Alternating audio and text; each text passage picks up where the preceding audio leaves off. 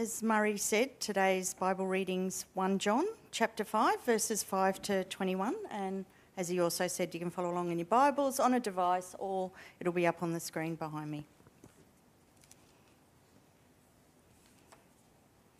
1 John 5, starting at verse 5. Who is the one who conquers the world, but the one who believes that Jesus is the Son of God? Jesus Christ, he is the one who came by water and blood. Not by water only, but by water and by blood. And the Spirit is the one who testifies, because of the Spirit is the truth. For there are three that testify, the Spirit, the water, and the blood. And these three are in agreement. If we accept human testimony, God's testimony is greater, because it is God's testimony that he has given about his Son. The one who believes in the Son of God, that has this testimony within himself. The one who does not believe God has made him a liar, because he has not believed in the testimony God has given about his Son. And this is the testimony God has given us, eternal life. And this life is his Son. The one who has the Son has life.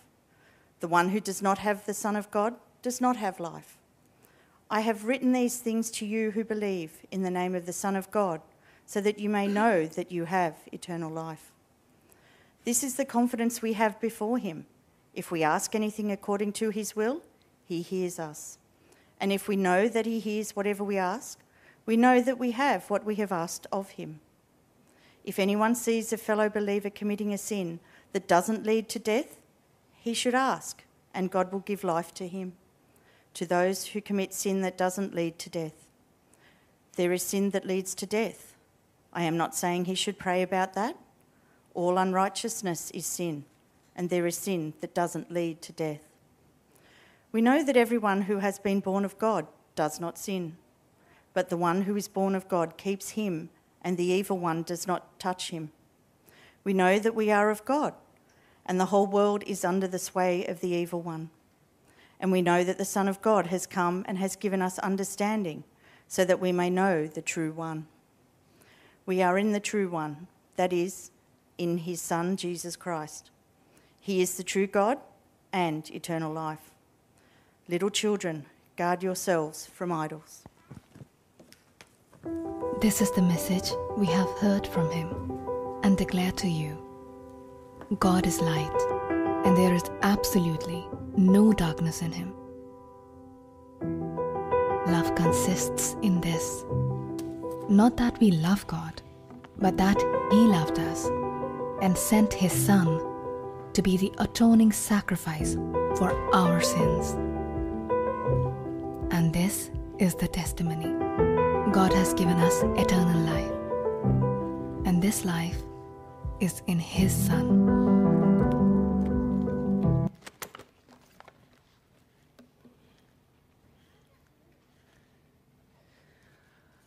Well, good morning, everyone. My name's Ryan. I'm one of the student ministers here. And as we think about the end of John, and as Murray's already primed us to think about death, what a grim way to start Sunday morning, I want to consider that there's a bit of a romance about the last things someone says, isn't there?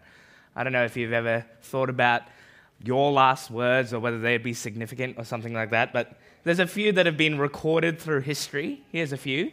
Here's Leonardo da Vinci, who said, "I have offended God and mankind because my work did not reach the quality it should have." There's a comedian named Groucho Marx who, as he was dying, said, "This is no way to live," joking right to death. And there's a movie director, Alfred Hitchcock, who says, "One never knows the ending. One has to die to know exactly what happens after death." Although Catholics have their hopes. Now, according to Hitchcock, Catholics might have hopes, but according to John, we actually have certainty. We have certainty for an eternity with Jesus. We have confidence about eternal life.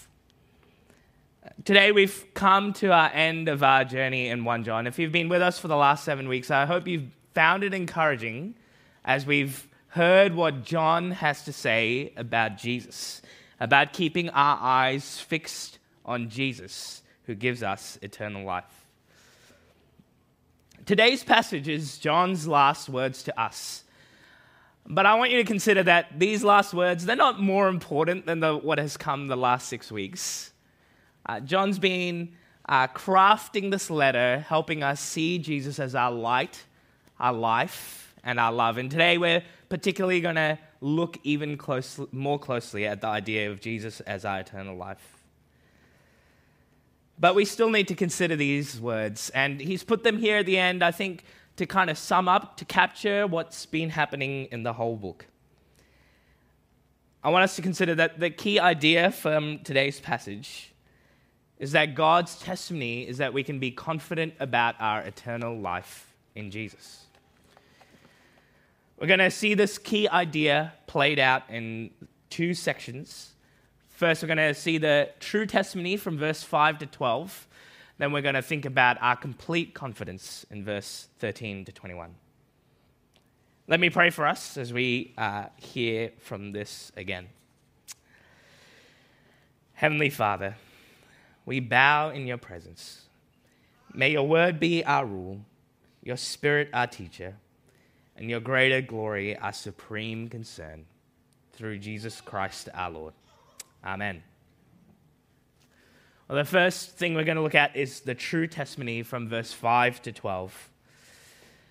Just before our passage, in verse 4, John ended by saying the victory that conquers the world is our faith. You might be confused about what about our faith conquers the world? Well, that's how he starts in verse 5, by describing what aspect of our faith conquers the world. If you look at verse 5, it doesn't talk about us. It says, "Who is the one who conquers the world but the one who believes that Jesus is the Son of God?" See, our faith is not in ourselves. It's not about us. Our faith has an object, Jesus Christ, the Son of God. Our belief is that he is the Son of God, and he is the one that conquers the world. And there are 3 things that John says that testify to this.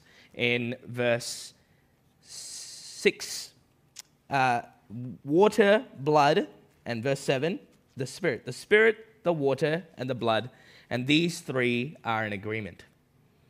Now, what are these? The water, blood, and Spirit. What are these things that testify that Jesus is the Son of God?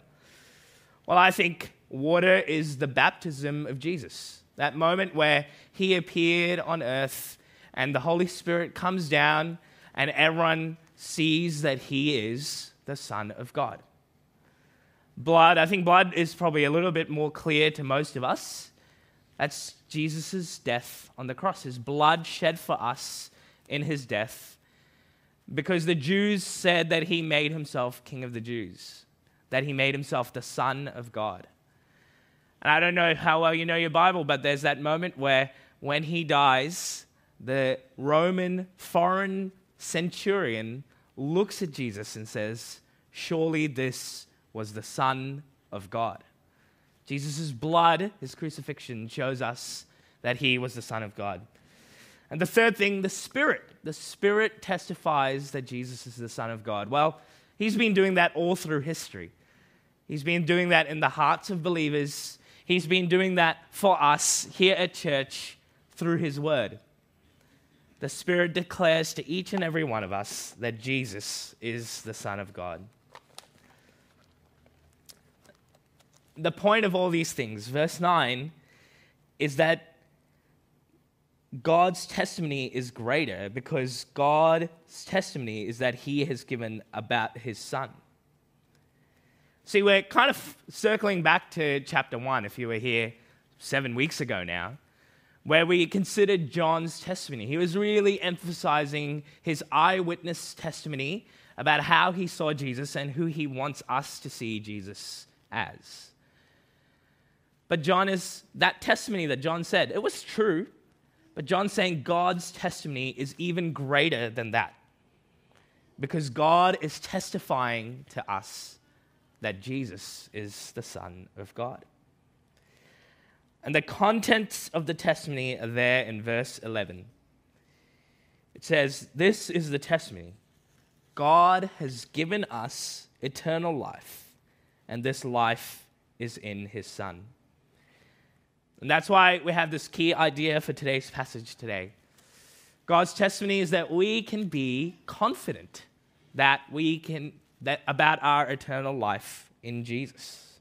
That's what God has been testifying to us through his Spirit throughout the Scriptures, through the water at baptism, through the blood at Jesus' death, that we can have eternal life in Jesus because he is the Son of God.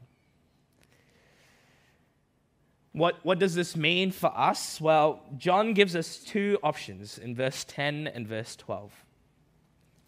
Option 1, you can choose not to believe in God. You can make God a liar by disbelieving his testimony. And the result of that is that you can not have life.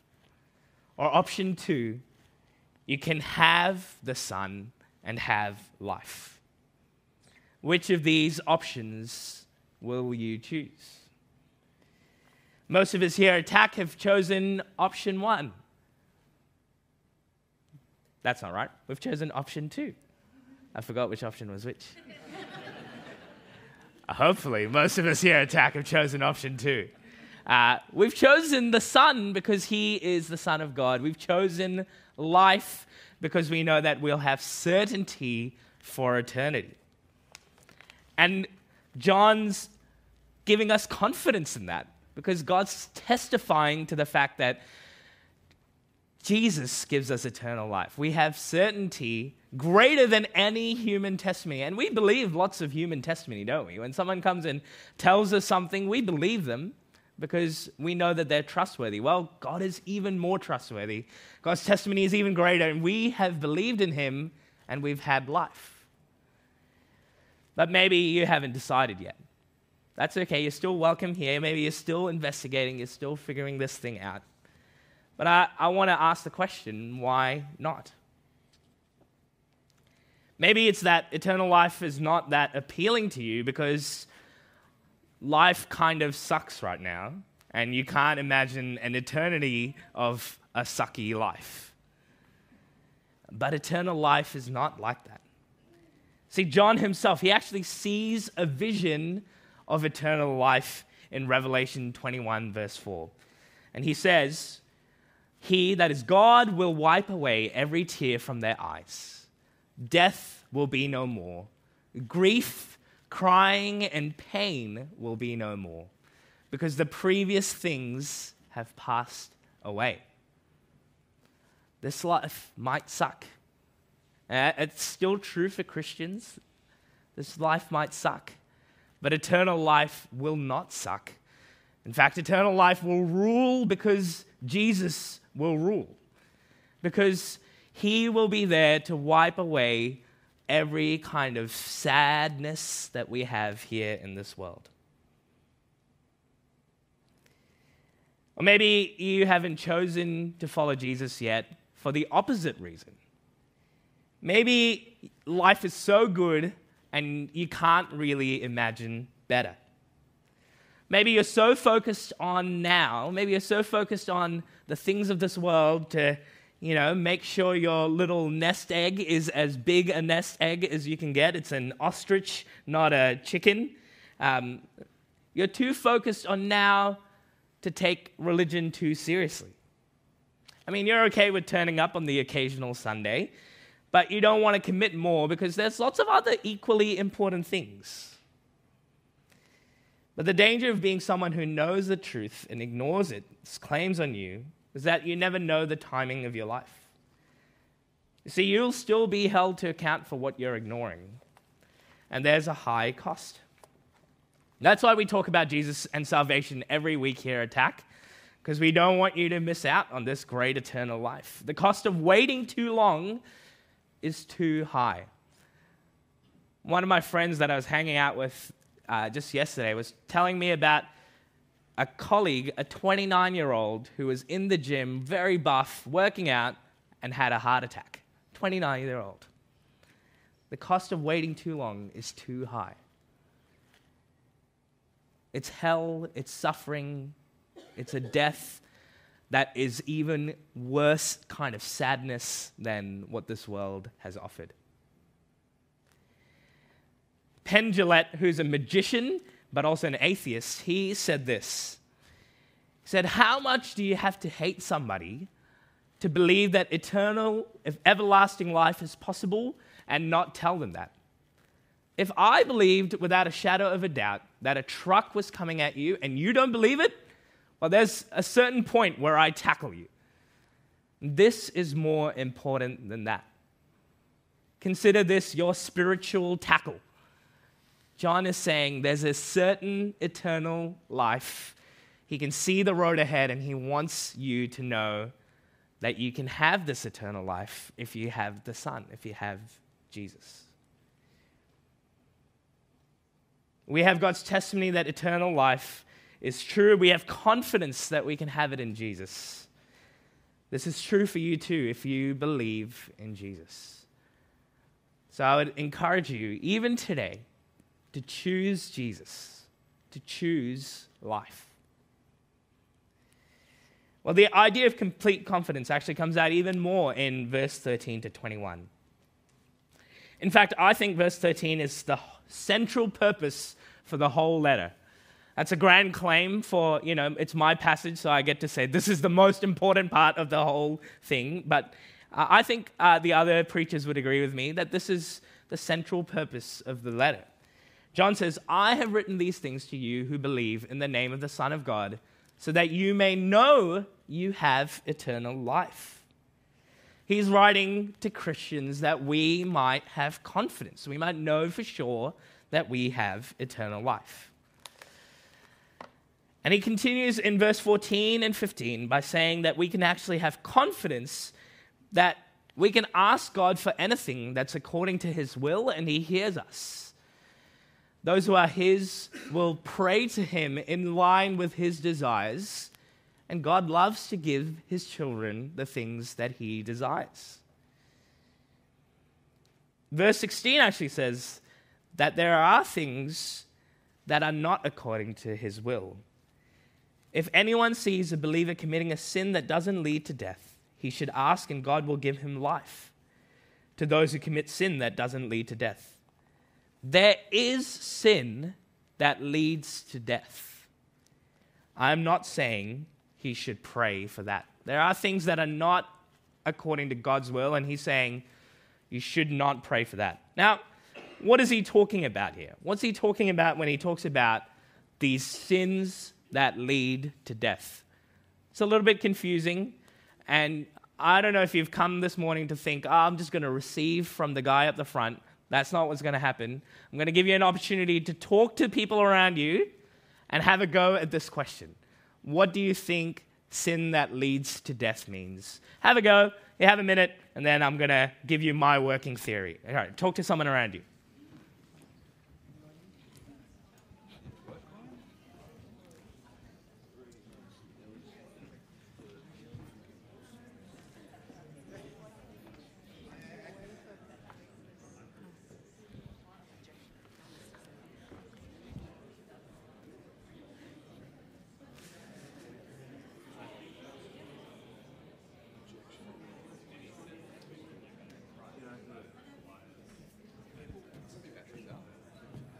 Mine?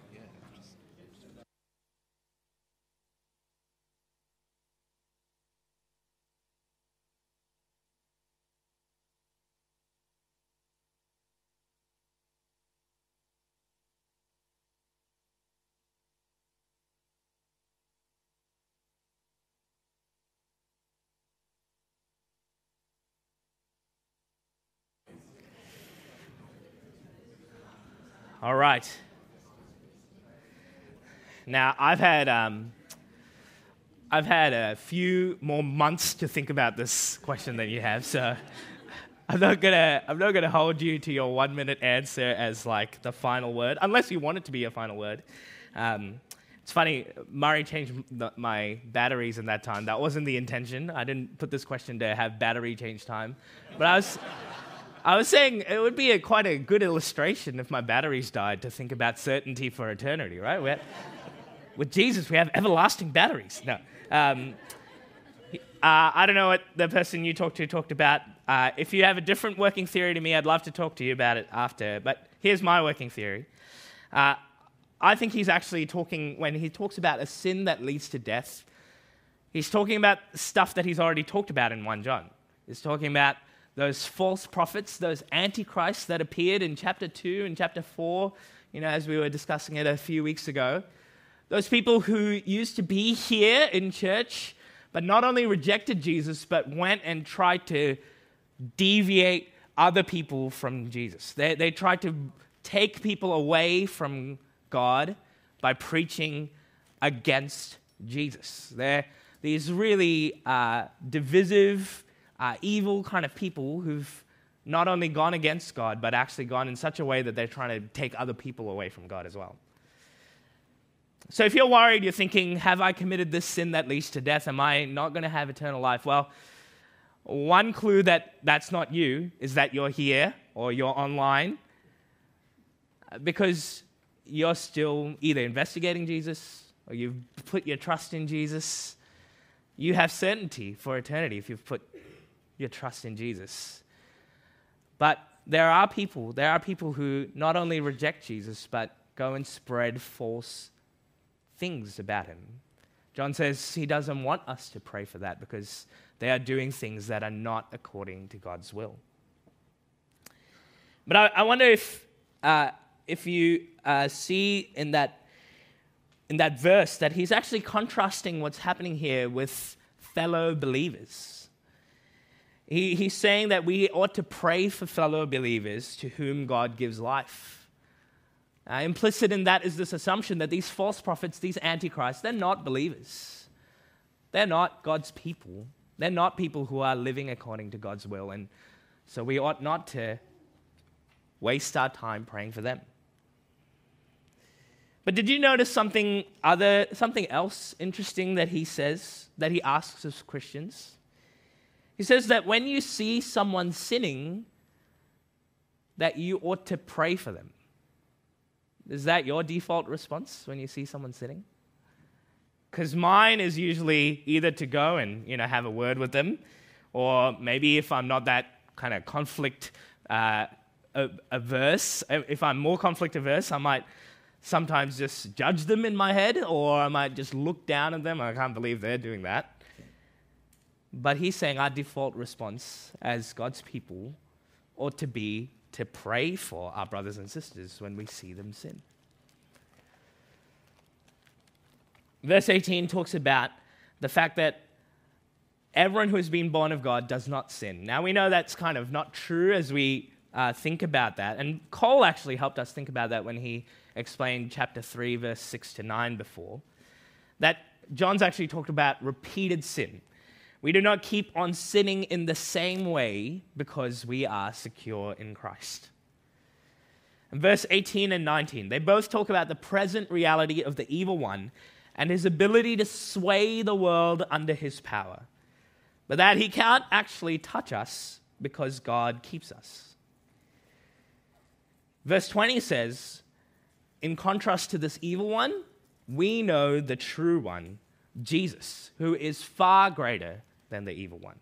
Because Jesus is the true God, because Jesus is eternal life. Verse 21 finishes with John's charge, little children, guard yourselves from idols.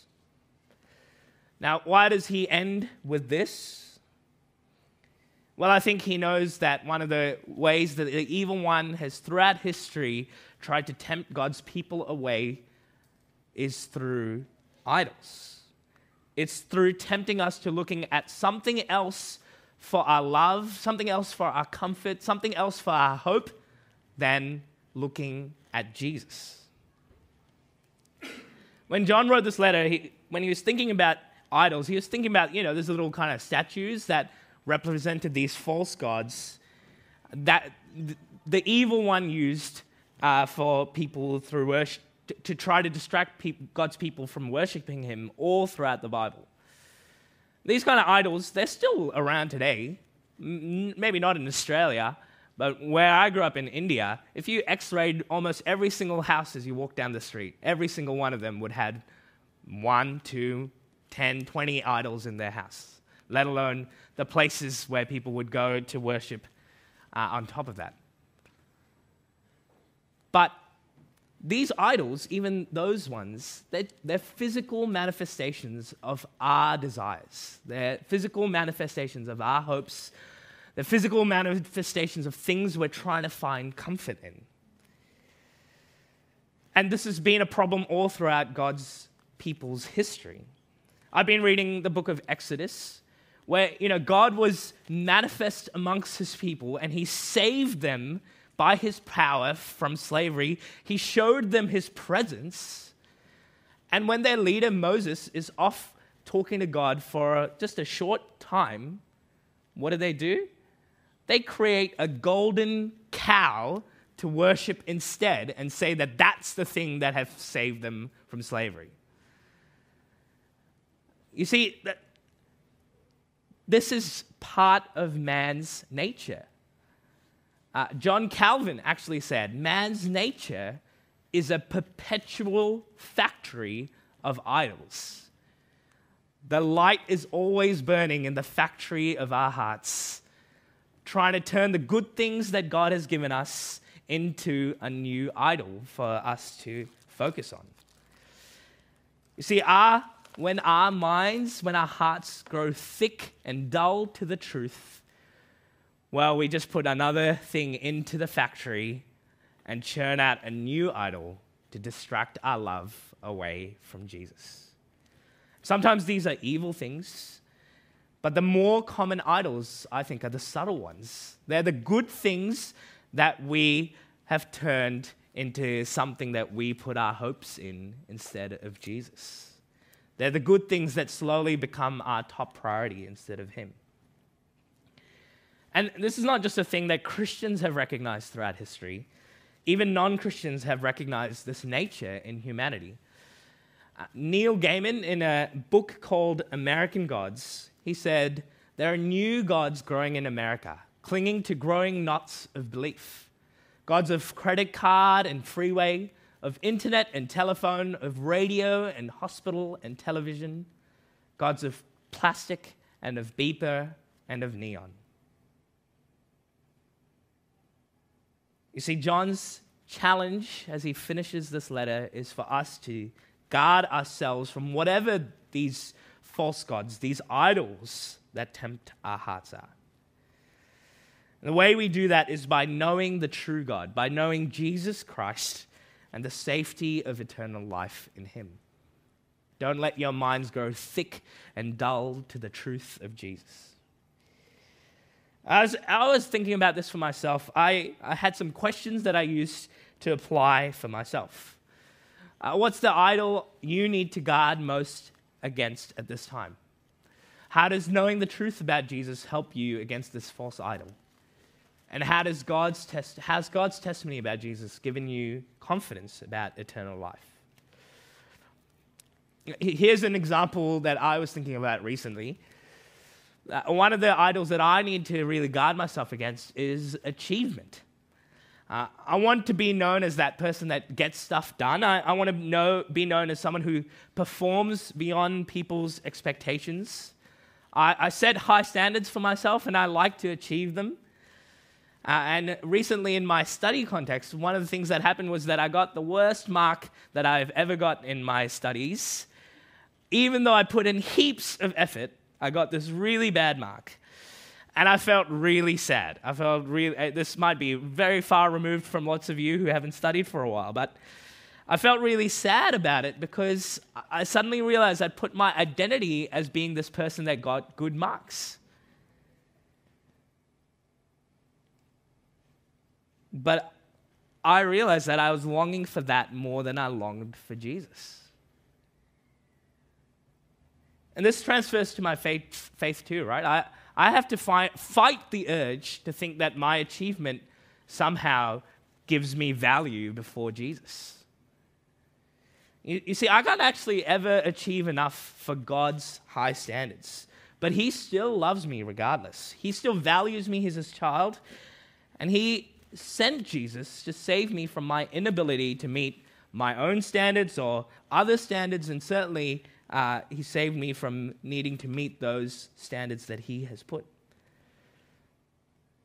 God's testimony throughout the Bible is that the only achievement that I have that matters is that I'm united with Jesus. God's testimony is greater than this idol, and I can be confident about my eternal life in Jesus. That might be the idol for some of you. It might be something else. I was joking with some of the guys who woke up early this morning to watch the Champions League final about maybe sport being that idol for them. Maybe it is. You can enjoy sport without having that as your idol. But maybe it's something else. Maybe it's comfort. Someone recently shared with me that their idol was their home and how nice their home is, how clean their home is, and they put a lot of stock in that. But I'd encourage you, just a minute. I've had months to think about this, but just for a minute to ponder for yourself what that idol might be for you. And after that minute, I've actually invited Anne from our congregation to come and share a testimony about her experience and how Jesus has helped her. So I'll give you a minute, and then Anne's going to come up and share something from her experience.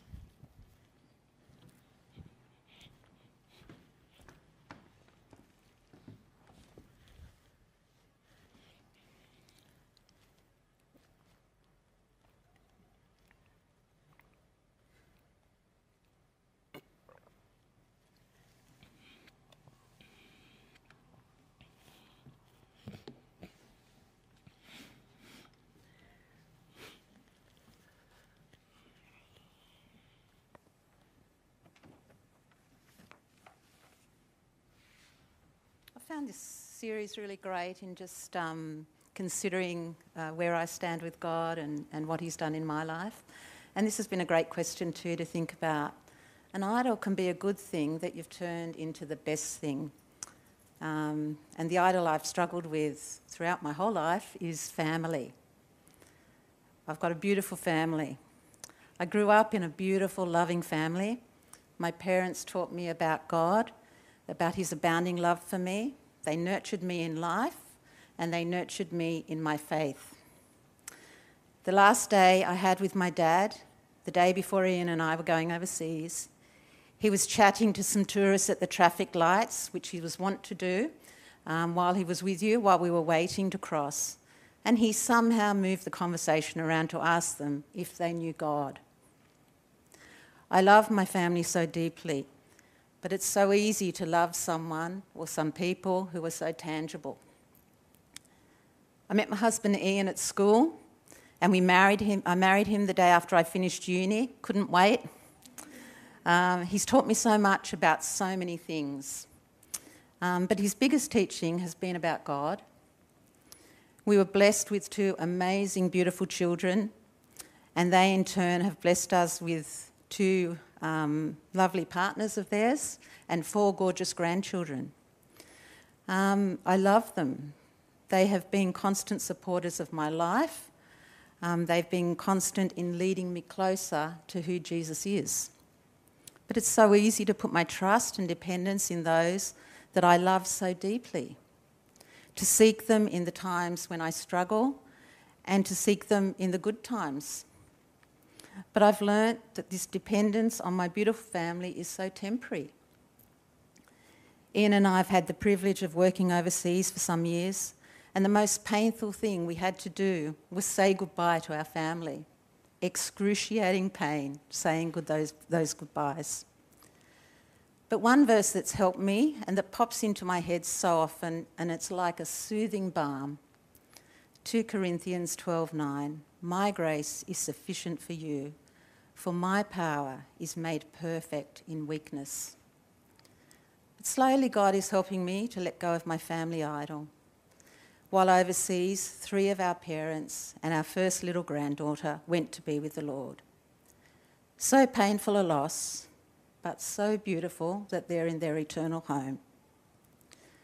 I think in this, I'm a slow learner, but our loving God is ever patient.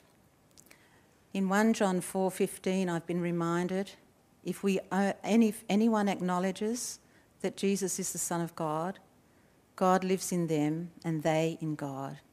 And so we know and rely on the love God has for us. I'm learning to rely on that love of God rather than on the love of my family. I'm learning that the tangible is finite, but I'm learning to let go of the finite for the infinite God, because he says to me in 1 John 5:13, I have written these things to you who believe in the name of the Son of God, so that you may know that you have eternal life.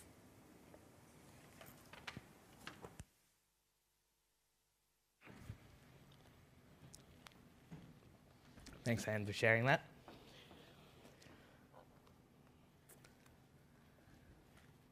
Now, I don't know if you practice any kind of active reflection with the Bible, but I would actually encourage you as we finish this book, this series to a close, to actually go back and read through 1 John again.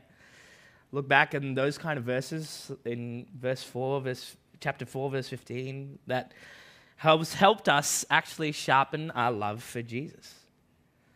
My hope and prayer is that today's passage has encouraged some of you to choose life and boosted the confidence of others in the eternal life that you have.